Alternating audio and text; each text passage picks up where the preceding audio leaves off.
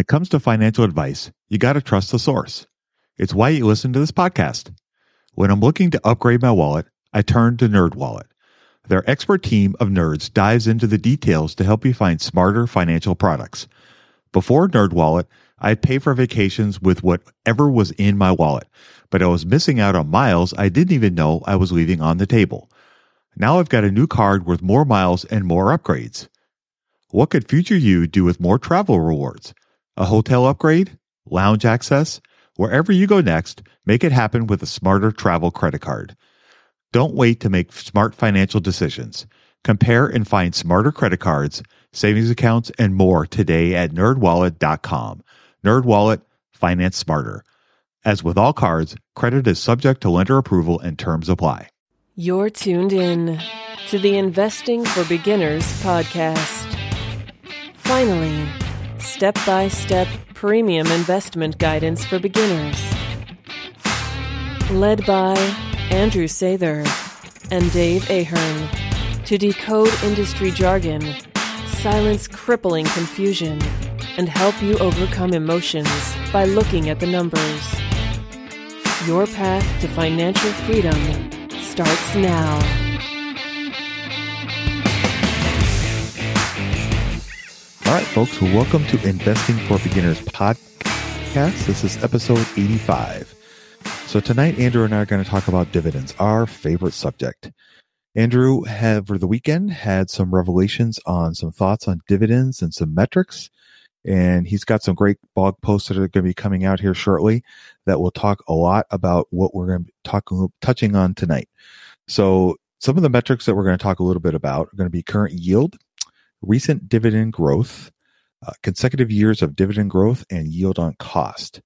And I'm going to have Andrew go ahead and start us off, and he's going to be kind of the lead guy tonight, and I'll throw in my 2 cents on occasion when I feel it's relevant. So Andrew, why don't you go ahead and take us away? All right, I'll take the wheel. So by the way, by the time this goes live, those posts will be on the blog. So if you go on there, going to be a 4-post series, and you can go in depth and really get deep into the weeds. So it's actually useful, and you can actually use it when you're trying to look at dividend stocks. I figure we would talk about some of the ways that people currently try to find good dividend stocks. It's a great primer for beginners. And there's some good metrics that we really haven't touched on much in any of the episodes that we've recorded. And stuff you'll see in financial websites when you're sifting through dividend stocks, trying to find, the ones that will really drip and do really well, give you outsized returns for your portfolio. But, some of these metrics also have some things missing with them. And so that's what I'll kind of get deeper into, and we can maybe have a little bit of a thought experiment on how we can make some of these metrics better and hopefully give ourselves better results. At the very least, be able to take away some misconceptions on different stocks or companies that maybe appear to be better than they really are.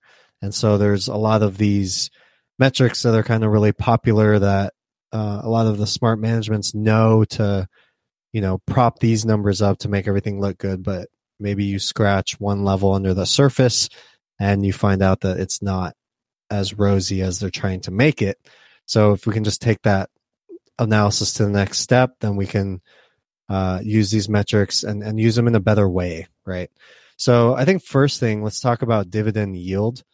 This is very simple. It's you buy a stock, and whatever dividend payment you get, that's going to be the yield. So as an example, if I'm buying a stock for $100, I'm getting a $3 dividend. That's a 3% yield. And so I think yield is something that's very common throughout a lot of different financial products. You think about savings accounts, money market accounts, anything that pays an interest, and that interest that you're getting is a yield. And that's something we can all kind of conceptualize. Recent dividend growth. This is something that investors like to look at, and it makes sense because just in the same way that investors will look at a stock and how it's been growing, they like to kind of project that into the future, which may or may not be a bad thing. There's always two sides to that coin, right? You can say that an object in motion tends to stay in motion, and that you do see that with stocks. Obviously, stocks that have better businesses will tend to have better pasts, and then they can continue that for better futures. The flip side of that is that past performance does not predict or guarantee future results. And so just because a stock's done really well in the past doesn't mean that it will do well in the future. So like I said, there's kind of two ways to think about that. But it's not completely useless to look at past growth. And so you can do that with dividends. I think if you go, I think it's dividend.com. If you look at the dividend history of any ticker symbol, you'll see 1 year, 3 year, 5 year, and 10-year dividend growth rates. I think those can be very helpful in trying to estimate maybe how much compounding you'll see if you're dripping. And as a reminder, dripping means dividend reinvestment. You're taking your dividends and you're buying more shares with them. You're reinvesting those dividends so you can accumulate more shares and grow your wealth in that way. So I think that's something that can be very useful, very helpful, and something that can help you kind of make decisions. If you have a trade-off, right? You can run this in a spreadsheet. I've done it a ton of times, being the spreadsheet nerd that I am. But you can take a stock with maybe like a 4% yield. If it only grows at, let's say, 3% a year, and you compare it to a stock, maybe the yield was much lower, and maybe you were only getting like a 1% yield to start. But if that's growing at 20% a year, it's not going to take very long for that one to outpace the 4% yield with only 3% growth. So again, you have to take that one with a grain of salt in the sense that you can't just guarantee that because a stock's grown its dividend for 20% for the past 5 years, that's going to do that the next 5 years. But it's a good indicator on exactly how good has management been at growing the dividend or not. So I think an easy resource for that is, like I said, dividend.com has those growth rates. I believe they go all the way up to 10 years. So you can look at that.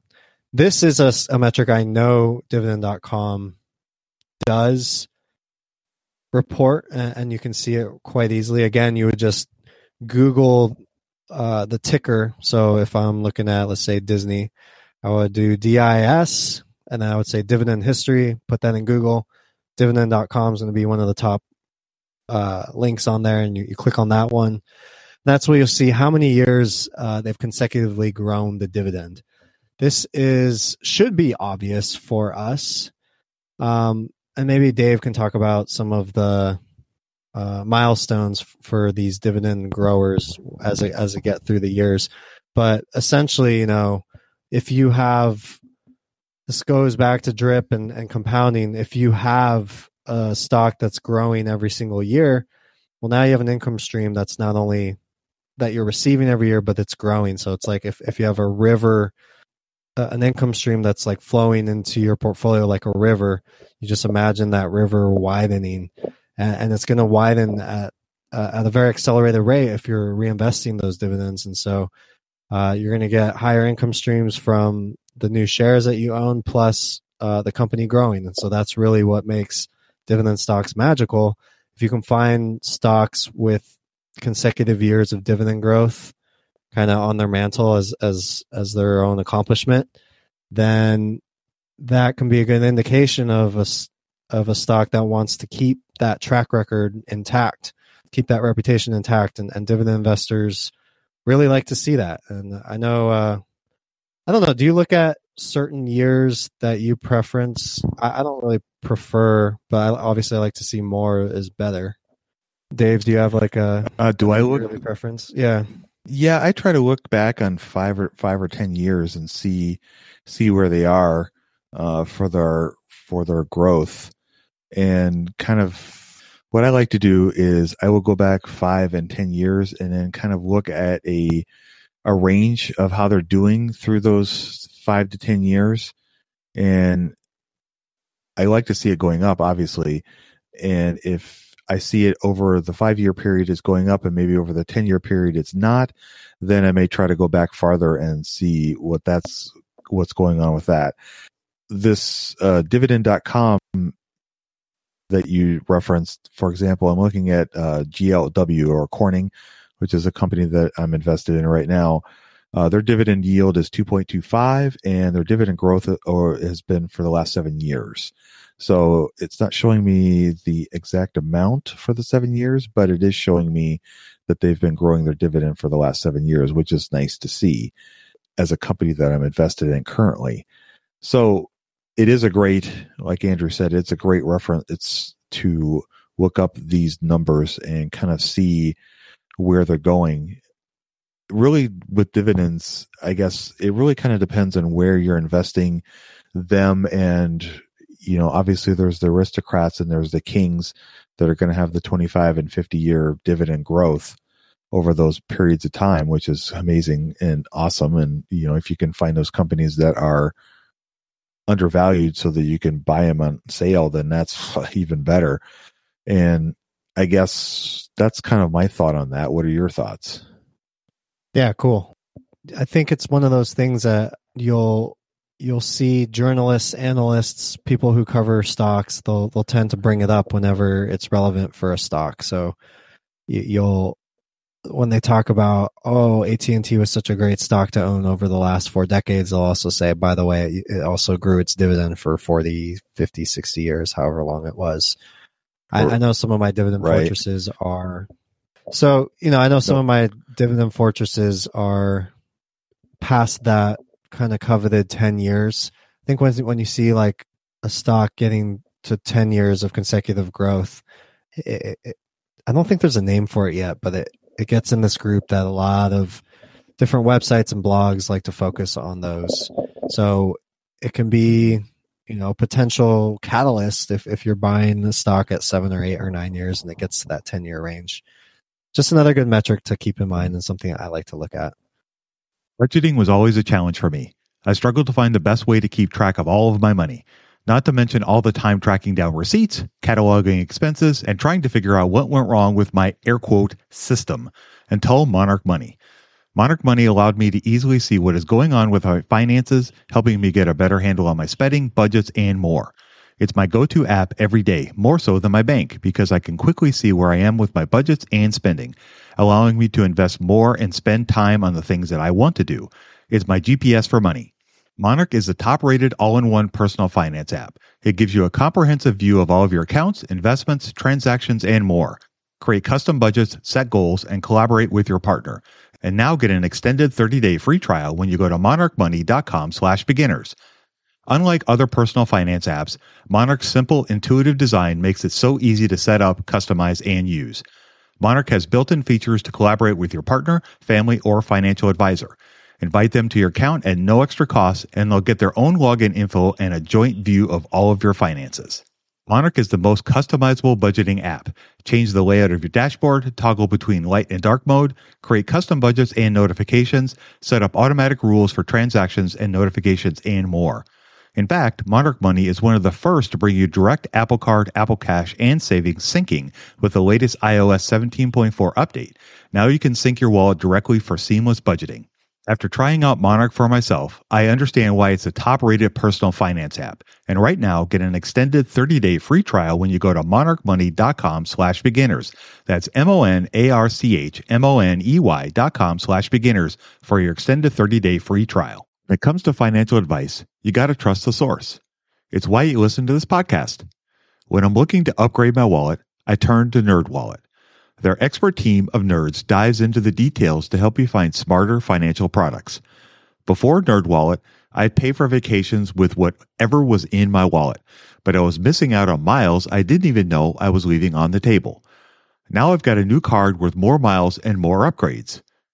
What could future you do with more travel rewards? A hotel upgrade? Lounge access? Wherever you go next, make it happen with a smarter travel credit card. Don't wait to make smart financial decisions. Compare and find smarter credit cards, savings accounts, and more today at nerdwallet.com. NerdWallet, finance smarter. As with all cards, credit is subject to lender approval and terms apply. Yeah, exactly. I wanted to throw one other thing out there. When we're talking about some of these ratios, a thing to be careful of when you're looking at a company, you're trying to find, let's say you're screening for a company, you're looking for a company that has a really great dividend yield. I'm going to throw out there one that was unfortunately a big fail for me, which was GameStop.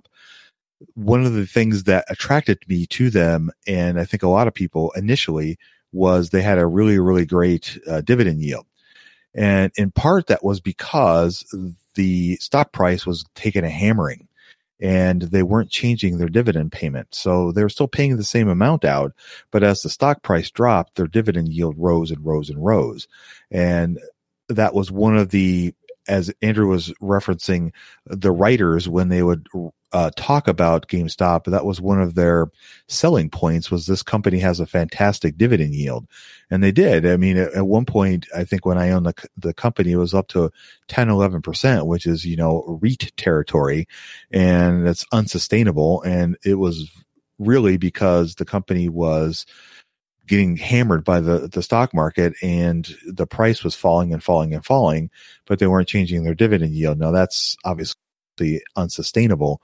And I sold out of the stock, about 6 months ago at a big loss. So it was a big mistake on my part. But I guess my point being is that you have to be wary of the dividend yield, and you have to kind of look and see how that relates to the actual stock price, and go back a few years and see if that's something that A, is sustainable, and B, is it real? And in the circumstance with GameStop, it wasn't real. It was a fake number. It wasn't fake, but it was illusionary. It was not real, and it was not a great reason to invest in the company because they weren't raising their dividend yields super, super high.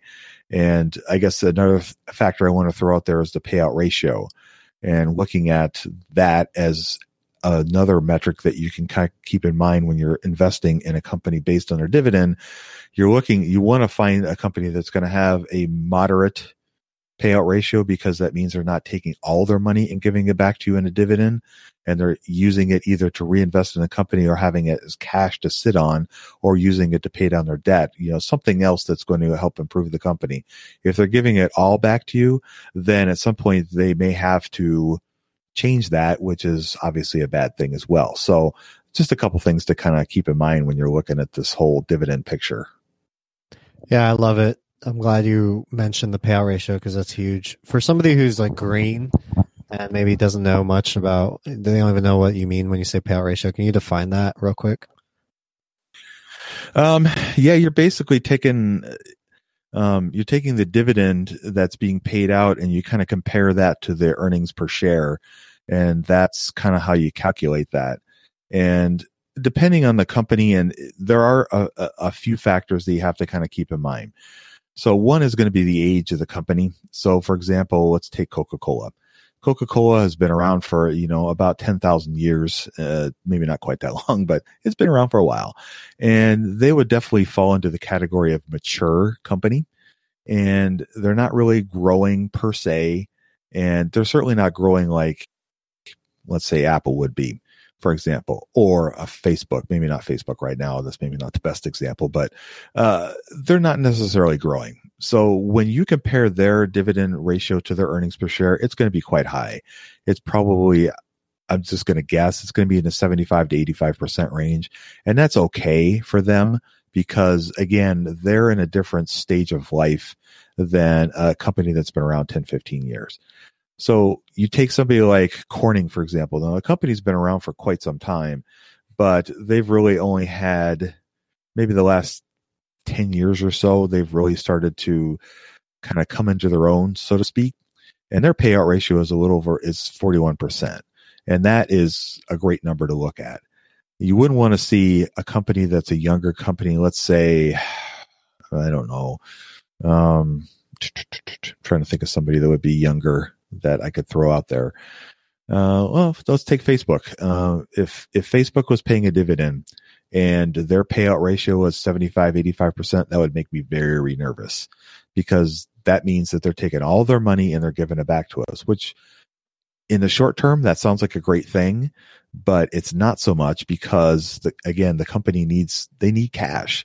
And when you're a younger company, you have debt to pay off, you have growth you're trying to stimulate. And when you're using the dividend to pay all that out, and then if you want to grow, then you got to figure out another way to do it, whether it's taking on more debt, which we don't want to see, or they're going to have to cut the dividend to buy another company or something like that. And you don't want to see that either. So those are, I guess, simply some quick, easy things to look at, depending on where the stage of the company is in their growth cycle, I guess.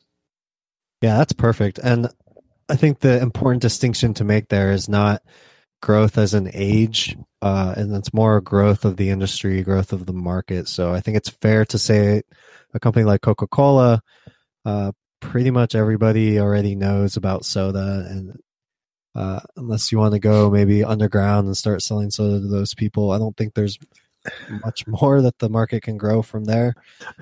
No. A company like Corning, who's like a classic picks and shovels company, they're supplying glass for a lot of different uses, like TV monitors, computer screens, cell phone screens, windshields on cars. Because of everything with technology, I think there's a lot of room for that market to still grow with all the touchscreen mania and the whole smart house thing where everywhere you look, you're going to have a glass, some sort of device, right? So I think that would be kind of a way to look at the difference. And you can kind of see from the way the growth numbers are looking from within that industry itself. So I'm sure, I don't know the exact numbers. You made a guess on the payout ratio, and you're right. The previous quarter was like 88%.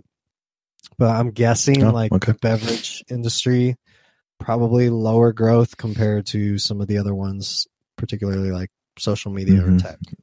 So payout ratio, good one to look at. And I was going to ask, do you have like a range? Like you mentioned, you try to get it somewhere reasonable. This is something where I've never seen someone like come out and say definitively that this is the range you need to be in. I think we all have our preferences. Do you have a range that you prefer? I prefer, again, depending on where the company is in their growth cycle, I probably prefer under 50%. Okay. That's kind of what I shoot. That's kind of what I would shoot for. Just because I want them to still have money to do stuff. It's if they tie it all up by giving it to me, then I feel like that it could impair the company 5-10 years down the road. And I would rather see the company pay me a dividend within reason, because again, we're looking for capital allocators. We're looking for people to take that free cash flow and figure out what they're going to do with it and what's going to be the best interest of the company and us as a shareholder. And giving me a huge dividend, while it helps me fatten up my paycheck and my book, it doesn't necessarily help me with the long-term growth of the company, because when I buy into company A, I want them to be an investment I can be in for the next 40, 50 years. Like Buffett's been able to be with Coca-Cola, with Amex, with Wells Fargo. Being involved with those companies for a really long time has helped make him, a gazillionaire. And that's what I want. And I don't want them to give me all their money now. I want them to give me the money over the next 40 years. Yeah, that dividend growth is key because like we said, and this kind of goes to the last metric I want to talk about. That's just a basic one that's generally used. It's called yield on cost. And basically, when you have a stock that you've picked and their dividends growing every year, well, you just make that one-time initial investment, and now you have an income stream that's growing. So that yield on cost is basically measuring how much you paid for the stock and then how much you're receiving in dividends, say 5-10 years down the line.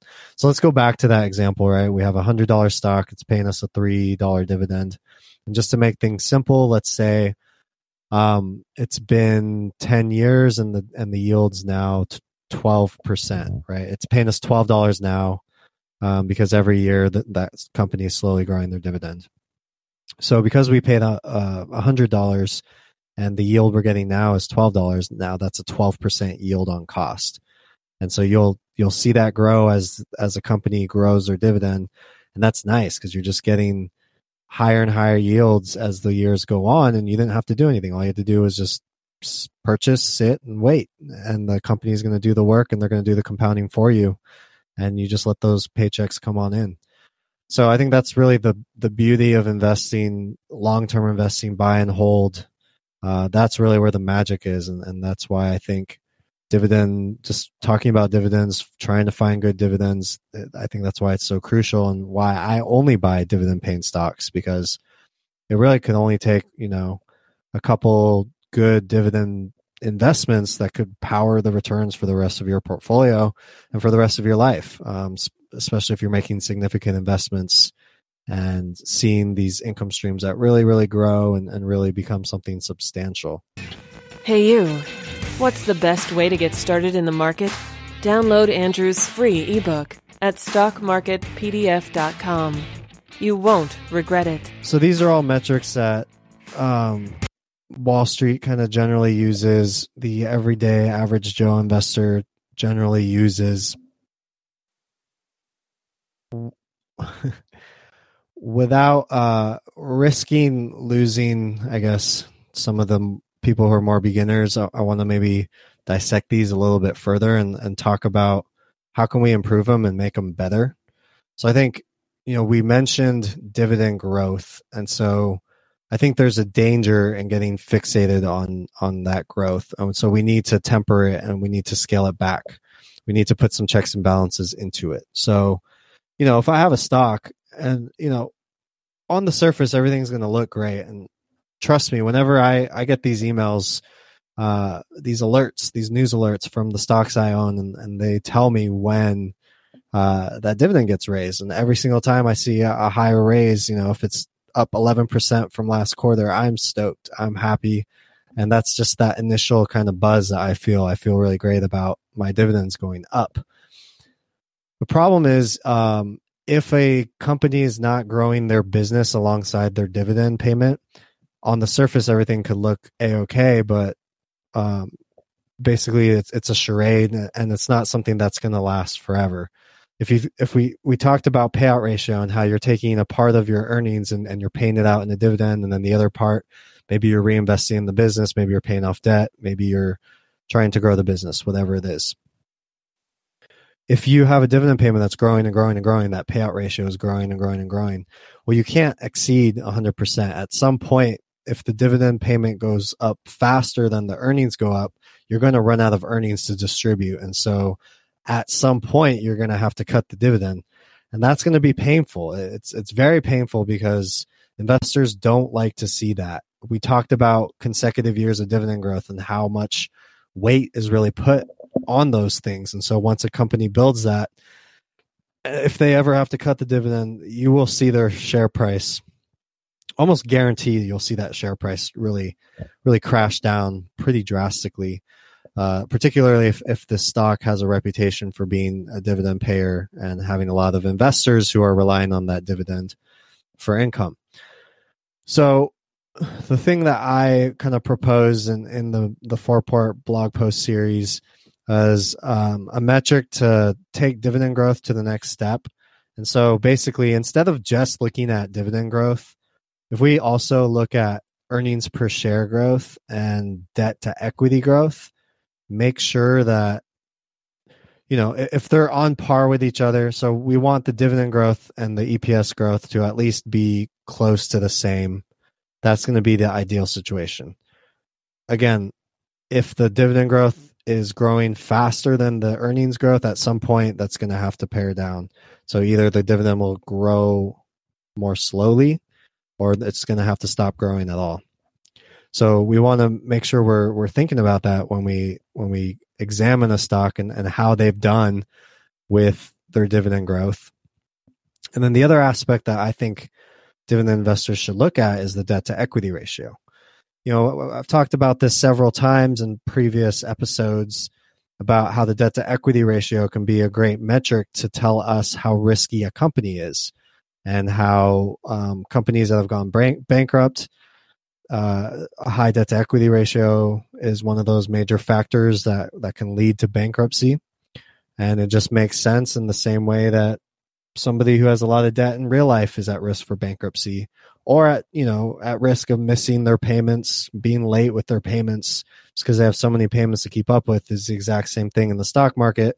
And what do you think happens if a company has to choose between making a payment, to go into default or paying out their dividend? They're going to cut that dividend if the debt payments are too high. So at the same time, if you have high earnings growth, you have high dividend growth, but you also have high debt to equity growth, what you have is a lot of debt and a lot of interest payments accumulating. And so what you have is you don't have real business growth. You have growth that's fueled by leverage.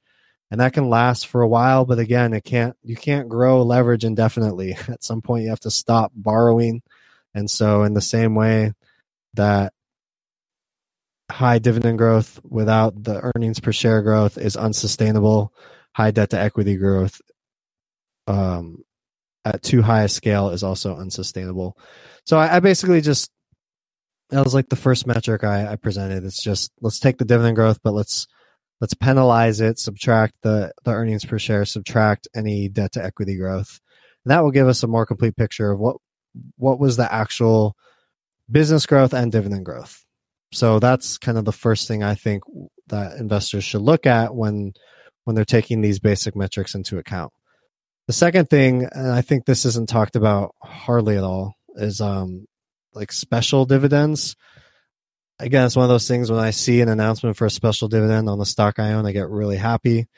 Anybody should, right? It's free money. Basically, your regular dividends, they tend to be paid out quarterly, 4 times a year. Some stocks will do it biannually, 2 times a year.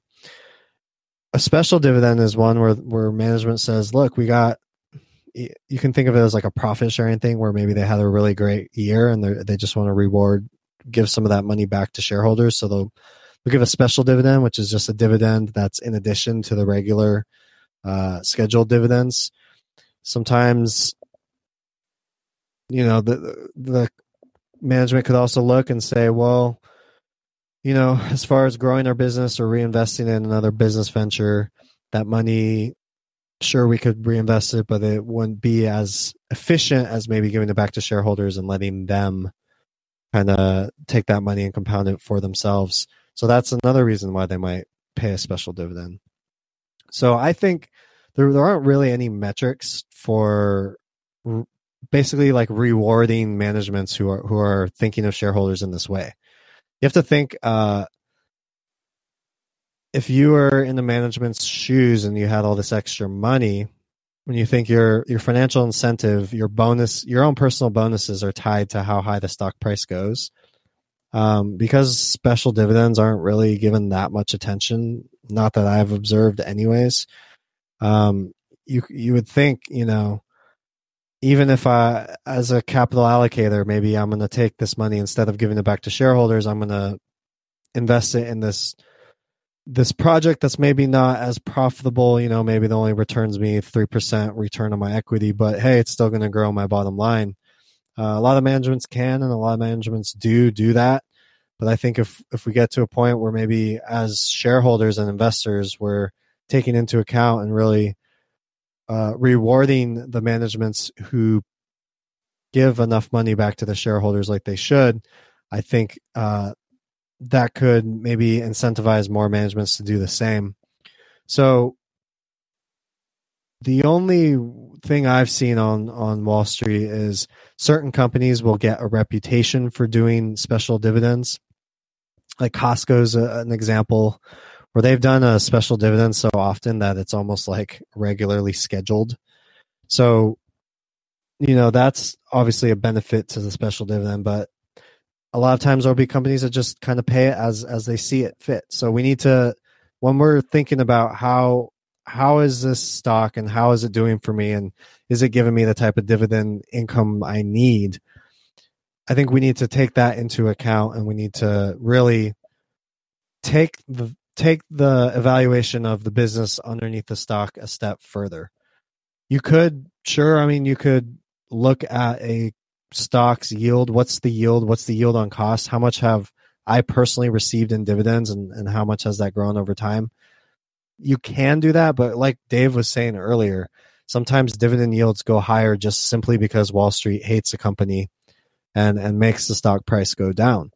So, it's not fair to evaluate management or let's say you have two businesses. You have an ice cream business and like a airplane business, right?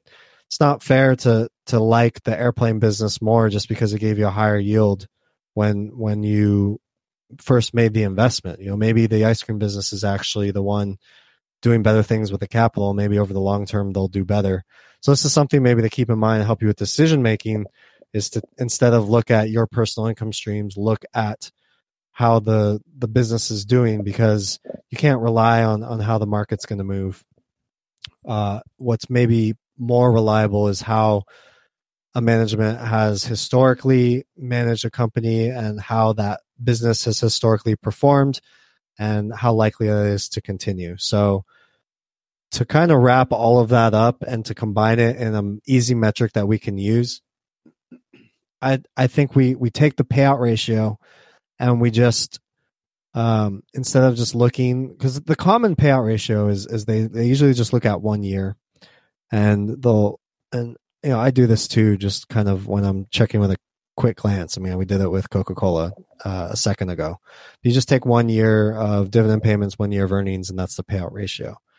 But, earnings fluctuate so much. Over a 10-year period, most stocks will see their earnings go up and down in a much higher kind of rate of volatility than the dividend payment. So that payment ratio could really fluctuate a lot and not give you a complete picture. So I think we need to look at payout ratios over a span of 5 to 10 years. I picked 10 years because I like that.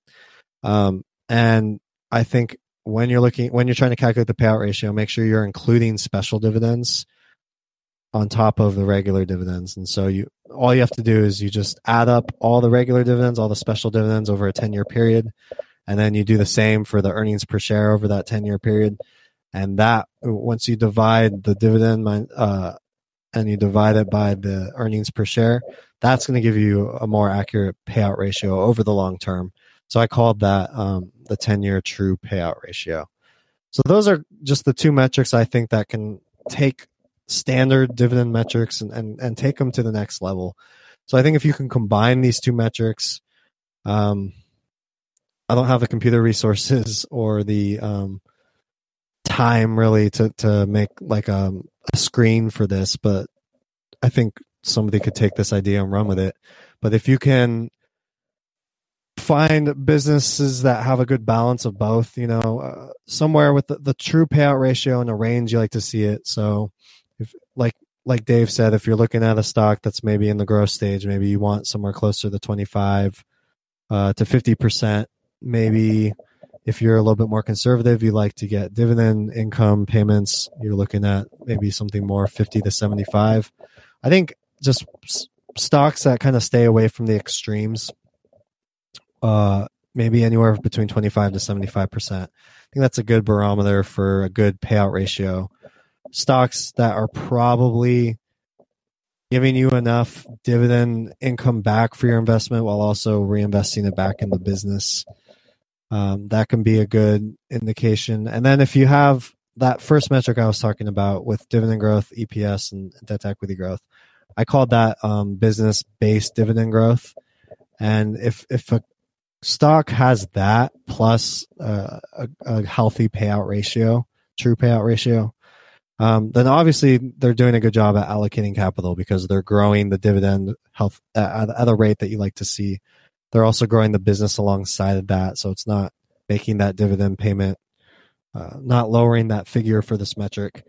So if you can find maybe both of those together, I think it can set you up for really kind of identifying the stocks that have historically done well from a business perspective.